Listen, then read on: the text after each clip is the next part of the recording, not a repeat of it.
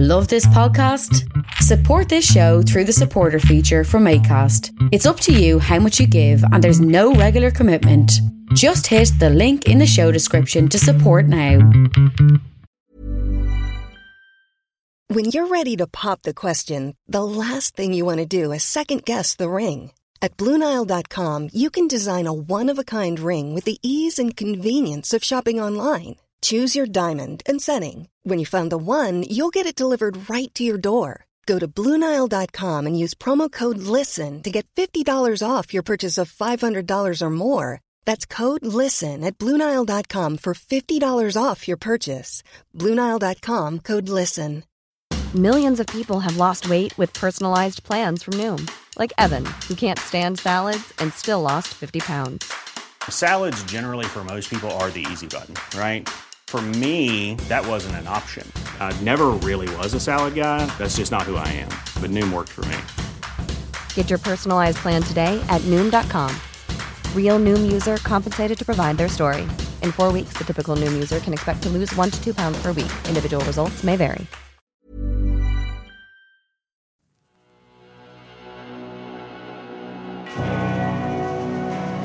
Pentagram, dedicated to Henry Foreman. In the years of the primal force and the dawn of terrestrial birth, man mastered the mammoth and horse, and man was the lord of the earth. He made him an hollow skin from the heart of an holy tree. He compassed the earth therein, and man was the lord of the sea. He controlled the vigorous steam, he harnessed the lightning for hire, he drove the celestial team, and man was the lord of the fire. Deep mouths from their thrones. Well, episode 79 of Agitators Anonymous. This is Alan Averill. Welcome, greetings and felicitations, children of technology. Well, this is a sort of pre-recorded episode. Primordial is 30 years old this year. Somehow that happened. I discussed this a little bit in what you're about to hear. And over the remainder of the year, what's left of it, the guts of it, there's going to be a few podcasts a bit discussing various different albums, some of the anniversaries that are coming up. And this is, this is mainly over on my YouTube channel as a video cast. I'm sort of looking at the album Redemption of the Puritan's Hand because it is 10 years old this year. Looking back on the aesthetic, the artwork, the lyric writing, the songwriting, all of the situations that were surrounding the recording of the album. It's pretty interesting. So this is the audio of that video cast. Go over and have a look for Alan Averill on YouTube. You can find my YouTube channel. All sorts of other things going on there. Some interesting chats with all sorts of other bands. Metal Salvage, which is me and Joe from Gamma Bomb, just boozing and talking nonsense about heavy metal. This kind of thing. So I am about to head out on the first small tour with Dread Sovereign in, I suppose since just before the pandemic. So there will no doubt be some interesting stuff on podcasts to come about that, about my experiences, about how things are settling back in, or are they, or the rules, the restrictions, all of those kind of things. What hoops do we have to jump through or not jump through, as the case may be, as the live music and in industry and art, I suppose, in general in the public sphere, gets up on its knees from its supine, play dead position, and we'll see if it can get back on its feet next year. Who knows? Certainly maybe not in this country, but maybe in the country you are from. Who knows? All right, so the podcast is sponsored by metalblade.com. Use the promo code AAPodcast in North America. You can get 10% off. And then Eisenwald Records, www.eisenton.de and .com. And you can go over there and you can get free shipping. All right, my friends. Like I said, this one is a bit of an unusual podcast, something of a stopgap, but hopefully it should be pretty interesting. As Redemption was quite a milestone album on some level in our career, and one of my very favourites. All right, here's me discussing Redemption at the Puritan's Hand. So, This is the 7th Primordial album. This is Redemption at the Puritan's Hand. If you're listening to this on just the normal podcast platforms, well, that's what I'm going to be talking about. This is the 30th anniversary of the band somehow. I don't know quite how that happened, but it did. And if you're watching on YouTube, then this will just be a short, well, we'll see how short, depending on my memory or lack of thereof, about the 7th Primordial album, Redemption at the Puritan's Hand. Like I said, it's the 30th anniversary of the band, which goes back to August 1991, when I answered an ad in the local metal shop, which was covered over with a poster about an hour later, and I was the only person who called up, Paul, and I think I got the job because I had a cool shirt and long hair, and I think also because nobody else ever called, and the rest, as they say, is history.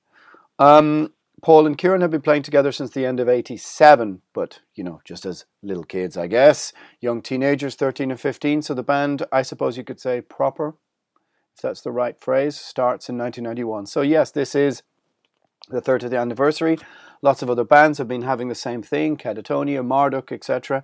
It's about that time, that vintage. But oddly enough, we all started when we were pretty young, in our mid-teens. I was 16 at least, so we aren't actually, oddly enough, that old. Well, you might think we're old. It really depends on, I suppose, how young or old you are. Right, enough nonsense. Let's have a look. The 7th Primordial album, Redemption of the Puritan's Hand. So voted by the journalists of Legacy with the highest soundcheck score ever, which therefore is I was about to say inconclusive, but is conclusive proof that this is the greatest album of all time. Yes, I thank you. No. All right. Why is it white, first off? Well, the reason why I made the cover white, and believe me, there was quite some arguing about it being white, is because A, I wanted it to stand out. I wanted it to stand out on the rack, stand out, look kind of iconic and in a very simple fashion like old 80s metal records. But the main reason is because the overarching theme is religion, is faith, as white as the driven snow. It's about redemption. It's about Puritanism, obviously, hence the title.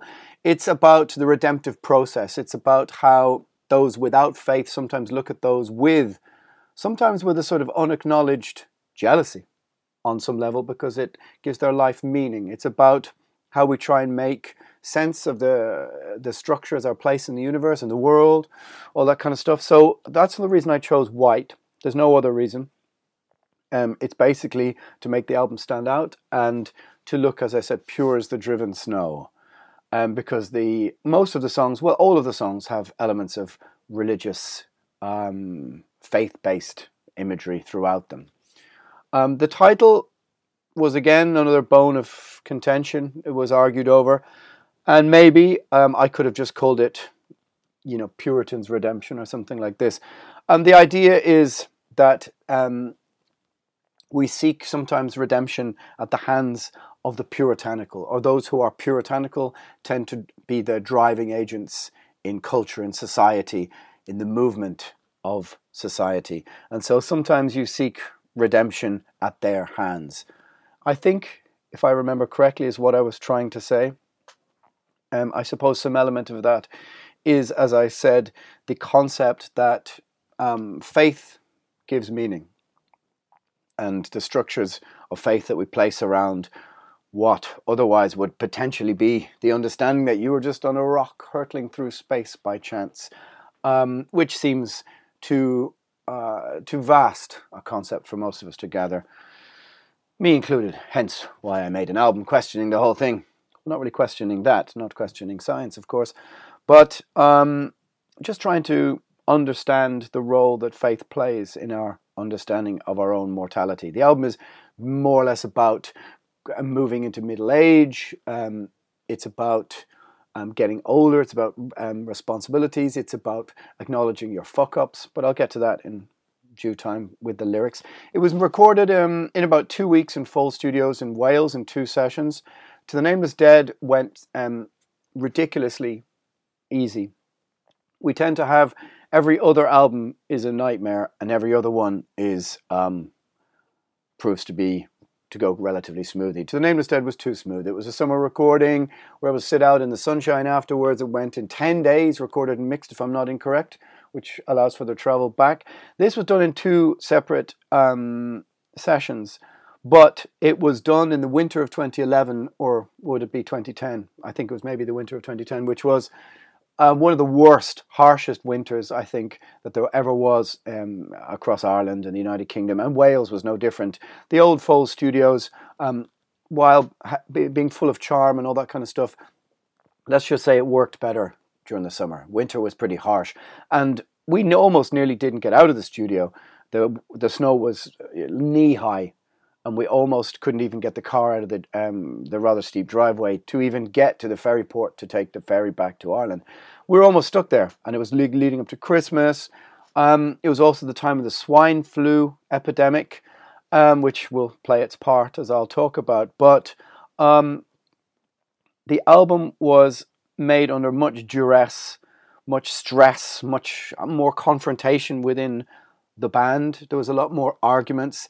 There was, one of the best ways to record, however, that said, is to be able to take home your first session, to mull it over, to go back and go, right, okay, what could be better or worse about this? What could we change? And then in your second session, you come back with new ideas. It can often be a very bad idea to just mix straight after, like to go from recording straight to mixing, which is not quite what we did, but it is what ended up more or less happening. No matter how much time you have, you invariably always run out of time. The imagery on the back I found in a library up in Edinburgh, along with all the other imagery, which I'll get to. Paul McCarroll at Unhinged Art did a great job in managing to translate the simplistic nature of the art. But again, it's all religious imagery. We'll go through the pictures and the lyrics. But the stress of recording this album was really, to be honest, personally huge, because I think I got a touch of swine flu when I made this. Swine flu was sort of swilling around around the country. And at the start of the second session, we're supposed to start on the Monday. I got there on the Saturday or the Sunday. And by on Sunday, I was going to do the vocals. Very often when you're singing, you're left to add your bit about 3/4 of the way through. Everyone else has to track drums and bass and guitars. And because the songs are not always fully formed, you're not sure where harmonies are. So very often with singing, you're kind of sitting around cheerleading or reading a book or being annoying or all three. Or you end up being the voluntary chef. Who knew? I should have been filming that for YouTube. Probably would have get more views than everything else I do. But however, by the Sunday, I started to get very sick. And I could tell it was not just sick, but really, really, really sick. I had a massive asthma attack, which is something like I hadn't had in 15 years, more. Couldn't even walk 10 yards, couldn't go up the stairs. The old farmyard was dusty and cold and fine if you're in fine fettle and it's summer, but as I got progressively sicker, I was going to sleep at 6, 7, 8 in the morning, sleeping all the way through the day and waking up in the evening, being able to, do a bit of singing mainly from like 6 to about 9, while up to my eyeballs and whatever drugs the local NHS doctor managed to prescribe me. I got some sort of temporary residence permit form which allowed me to be able to get all sorts of other extra concoctions, but I was sick, really, really sick. So sick, in fact, that some of these songs I don't really remember exactly doing. I must have been, as I said, pumped to the gills with various evil concoction of energy drinks and all sorts of flu and pain medication. The sickest I've ever been. However, the results, somehow, this is one of my very favourite Primordial albums. It maybe went a little bit, I'm not sure, maybe it didn't go under the radar, certainly not in Germany, but after To the Nameless Dead was such a success, I guess. The follow-up, theoretically, should have been pretty difficult, but I remember writing the songs with relative ease, or we had a lot of ideas, lots of riffs, and then we didn't leave it quite as long, that long, from To the Nameless Dead. I mean, the usual 3 years or something like that, which maybe seems a long time to some people, but you have to remember a band like Primordial isn't professional, so everybody's working and having their own lives, at the same time. It's not like we were a professional band being able to take time off to go on a songwriting retreat or anything like that. You know, not to be complaining, because that is the fate of most modern musicians, because no one really makes a living until you get to a Monomarth Behemoth type size. But I digress. So Chris Fielding recorded it in full. The production is punchy, powerful, yet raw. Still has our character to it. I do remember, as we begin to look at the songs, I think the very first pressing of No Grave Is Deep Enough on vinyl might have a slightly different mix, because we over-mixed No Grave Is Deep Enough. When you're mixing, well, I should explain that. It had to be resent, I think, to the pressing plant. But there's a US version, I think, which is in a few hundred, which has a slightly different version of No Grave Is Deep Enough. The bass drums are a little bit louder. I think me and Paul, who mixed it, kind of pushed it to the limit. And so we had to redress that with a slight retouching. And then it was sent again to remaster. We just, I think, made the cutoff date by a day or two. But something to do with the US needing it quicker, that's what happened. So the intro to No Grave Is Deep Enough is actually Paul hitting an old metal tub or bath that's in his back garden with a hammer or something. Sorry for ruining the mystery if that ruins some of the mystery for you, but yes, I can just imagine him in his back garden hitting this old metal tub. And so we sort of concocted that with a drone, a sort of intro from nothing really. Have you ever noticed that, you know, all of the God's children, they all have to die? You say you don't want to run and hide, a place that no one knows. Secrets. The vocal pattern of No Grave Is Deep Enough is almost the same as I Want to Be Somebody by Wasp. Shh, don't tell anybody that. But No Grave Is Deep Enough, again, a great live song. It's fast, it's double pedal, it's got our 6/8 signature running through it. It's a power song, hard song to sing, very high when you begin the show. And it can really take it out if you haven't done some warm-ups or prepared. But yeah, it starts off great opener, like comes out of the traps really fast from the start.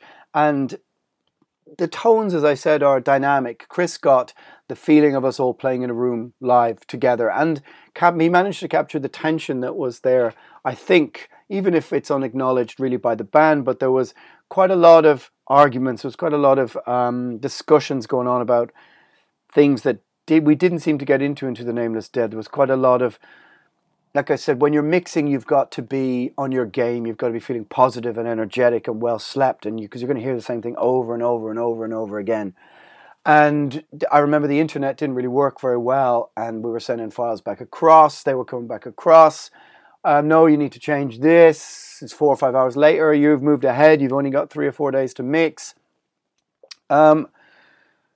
And so this was the cause of a lot of tension about the record. There are, I suppose, unmixed demos somewhere of the record. I think, if I'm not incorrect, I think that Kieran prefers.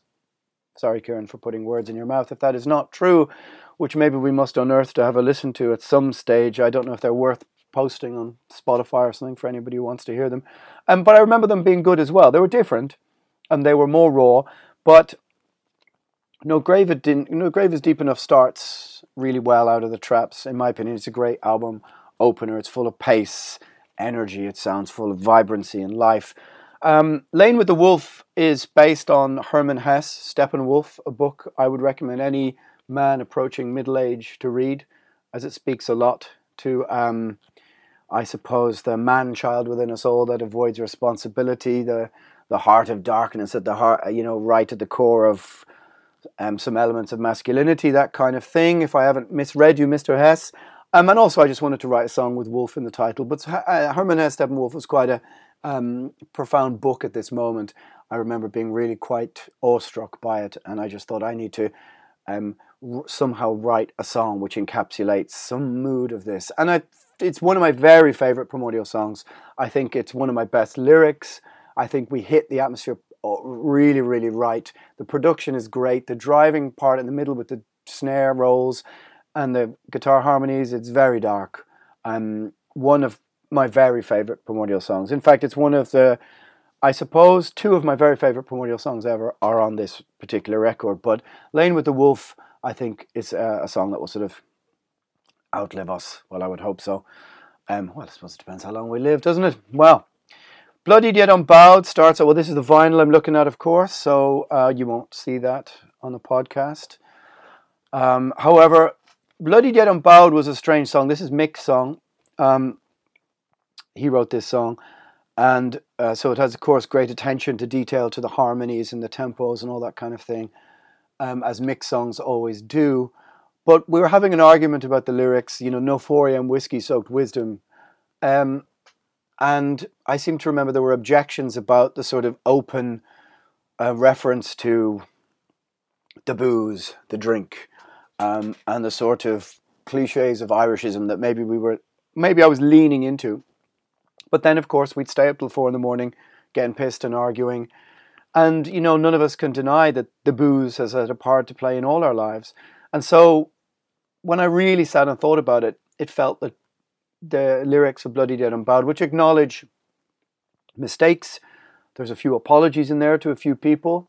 There is an acknowledgement of vulnerability, frailty, weakness, your moments of mental weakness, physical weakness, and the decisions you make at 4 a.m, all wrapped up in this sort of country narrative. Because I was really at the time into Hank Williams and Waylon Jennings, and, you know, getting into country stuff, and especially the lyrics and the phrasings and the turn of phrase. And what really struck me was the redemptive quality at the heart of some of the country narrative, which was the transgression, which eventually the transgressor eventually comes good by acknowledging his own flaws, so to say. And that was really inspiring. And so Bloody Yet Unbowed was one of those sort of booze-ridden, sodden kind of songs where you acknowledge your fuck-ups or your mistakes. But, you know, you acknowledge them, but you don't apologize for being human. You don't apologize for living, all that kind of thing. So, you know, it's a song that has a very great resonance live. People really, really like it, I think, because they see themselves in the lyrics.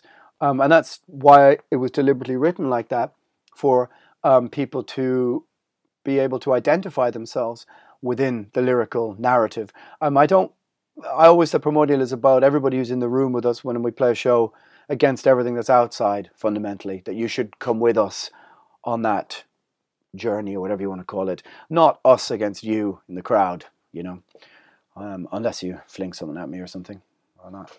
However, Bloody Yet Unbowed was that kind of us saying to me saying to the crowd, I'm a fuck up.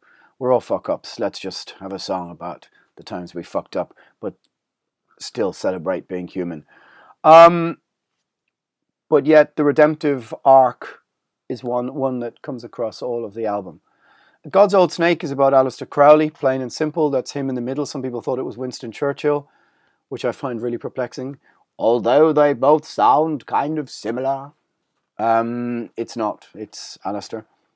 And I suppose what I wanted to get into this song was a sort of almost overblown horror, a sort of biblical horror in the language, but to sort of get across this idea of these Victorian hermetic societies, whether it was Yeats looking to Maud Gonne, the Golden Dawn with Crowley, or the Blavatskys, the mediumistic, the power that mediums held over this superstitious Victorian society.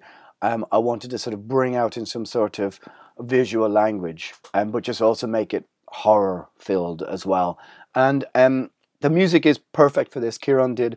I think this is one of those syncopations where the lyrics and music fit really, really perfectly. I'm not sure how I managed to get this black metal voice out. I don't know if that voice exists anymore.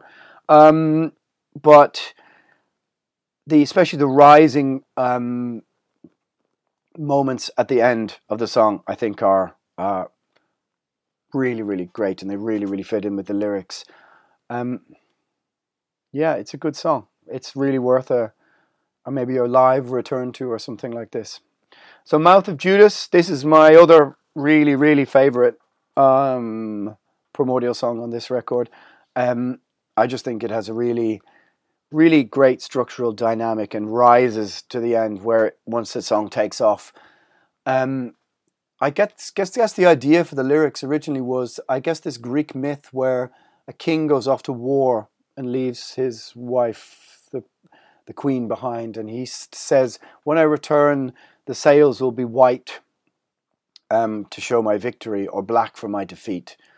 And I think what happens is that on their victory, they return, and the crew and the king get pissed up, and he forgets to lower their white sail and put the black sail up, or something like this. I should have really probably looked into this to research it, but I'm not sure I researched it for the lyric. And so they return to shore with the black sail, and the queen hurls herself off the cliff. And I just liked that imagery. My ship has the blackest sails, and no wind to sail, etc., etc. And the idea of gristled knuckle. It's a kind of like language that brings to mind. It sounds like how it feels, gristled knuckle, all gnarled, and this kind of very visceral and emotive language that sounds. What is that? Onomatopoeia? I'm not sure. You can put it in the comments whether it is or not, or what you're singing about sounds like what you're describing, linguistically. Mouth of Judas, yeah. And then as it rises, it has a callback with the poem in the middle, to God's old snake, or God's old snake at the end of the bit in the middle. And then it rises, I suppose, to the religious tension at the end, which is Cain and Abel and the first murder of men, as one lifts the rock to the other and beats him. And I call that the first murder of men. And this is, again, a hark back to the religious imagery. Again, one of my very favourite songs to play. Very, very favourite. The Black Hundred, sometimes people misunderstand this song. This was partly inspired by a trip to the Occupation Museum in Vilnius in Lithuania, and a poem that is above the door that I can't remember, but it was that directly inspired the lyrics. And it's about, I suppose, the idea that the Black 100 were, I suppose, a list compiled by the Bolsheviks of the 100 religious leaders or priests they wanted to murder. And as they were doing their pogroms and purges, and if your name was on that list, you're in trouble. And so the idea of the song is basically about the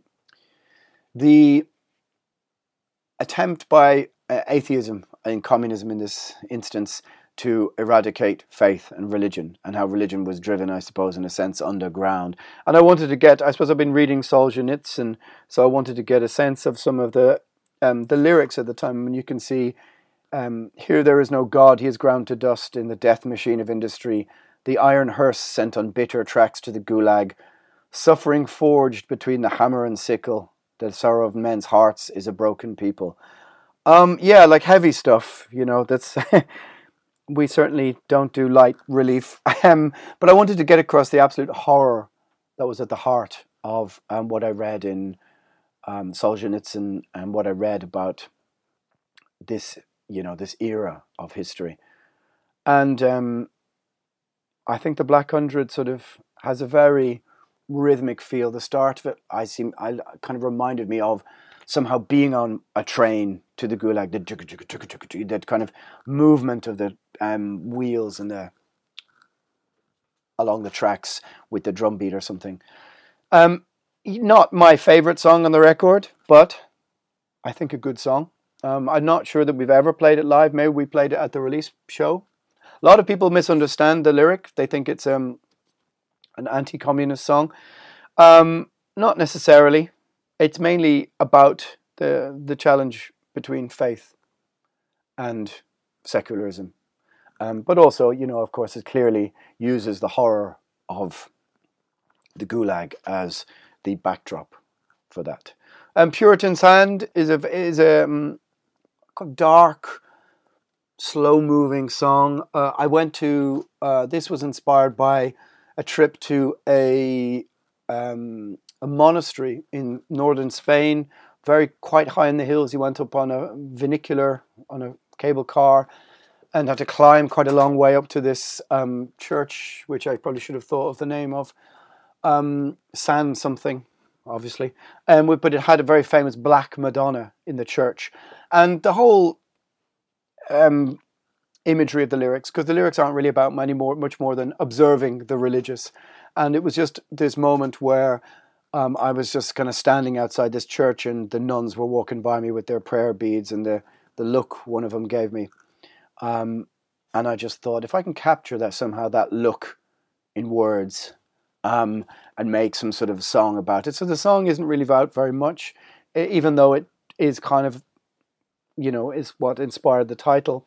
It's just, I suppose, it's how we look at the pious, how we look at Puritanism, that kind of thing. Good song. Interesting to play live, maybe again. And then the one song that kind of breaks the format is Death of the Gods, because this has a little bit of modern politics in it. Don't forget, the album was set to the backdrop recording of the financial bailout, the crash of 2008, and at the time what seemed to be happening in Ireland. And so the idea is that kind of a bit like For What Died the Sons of Roisin, which won't mean much to anybody outside of Ireland, but it was more like the people who sacrificed their lives for the Republic 100 years ago, what would be their feelings of how the country was being governed or run into the ground.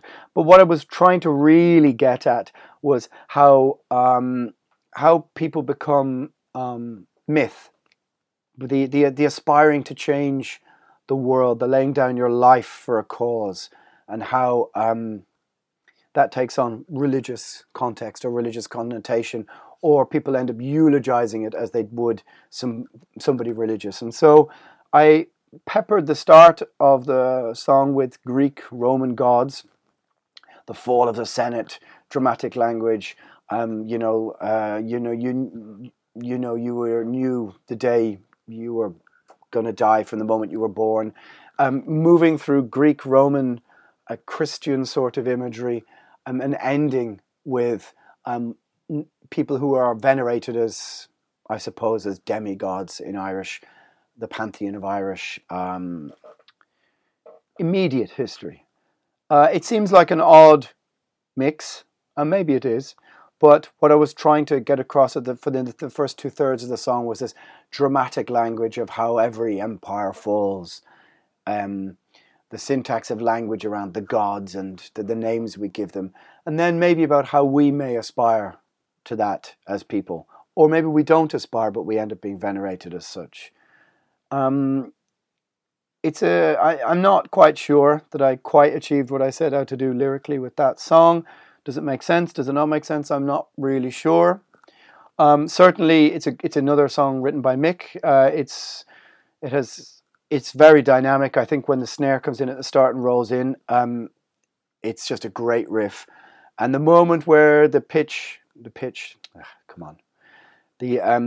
notes shift in the middle, down after the first two verses and the first two choruses, the moment among thieves, liars, and murderers, whatever. That's one of my favorite moments in the whole album. That shift in tone and pitch, I think, is really sublime. And that's it. That's the 8 songs. I think with Primordial, what we always tried to do was to give everything character and personality, so that you could listen and put a name to every tune that you heard without fail. And I think that this album succeeds in that. To me at least, it's every song has a distinct personality, and it's memorable. The inlay again, completely white, old, various religious imagery we've got some William Blake here. We've got some Inquisition style woodcuts. All very simple. And this is exactly what I wanted. Paul at Unhinged did this he really did this well. I mean, I sourced most of the images just rooting around in old books and stuff like this. The hand imagery in the middle became the sort of signifier for this record on backdrops and stuff like that when we played live. And I think that there's a certain iconic quality to using white that was contradictory to most metal of the time. Most things were garish Photoshop cover. The Inlay has one of my favourite band shots we ever did. Where is Kieran? There he is. In the Sally Gap, up in the Wicklow Mountains. We just caught the light. Gareth Averill did it. It's a great photo. The whole photo session is great. And he caught the light perfectly, and it's one of my favourite band photos that we ever did. Really sort of captures the mood of the record, you know. So there you kind of have it. Redemption at the Puritan's Hand. Is it my favourite Primordial record? I'm not sure. It's possible. Certainly has some of my favourite songs on it, without a doubt. It has, I think, a very rich and dark sort of personality. It's a bit more introspective and brooding maybe than To the Nameless Dead before it, which is a bit more rabble-rousing and a bit more heavy metal. But it has some of my favourite Primordial moments on it, without a doubt. And it's 10 years old this year, so go and have a listen to it and let me know your comments, your favourite moments, maybe a live show that you liked, or a song you like, or a lyric, or something like this, and go and take a listen. I think it's worth it. Happy birthday, 10 years to Redemption at the Puritan's Hand, my friends. Let's put it over here. All right.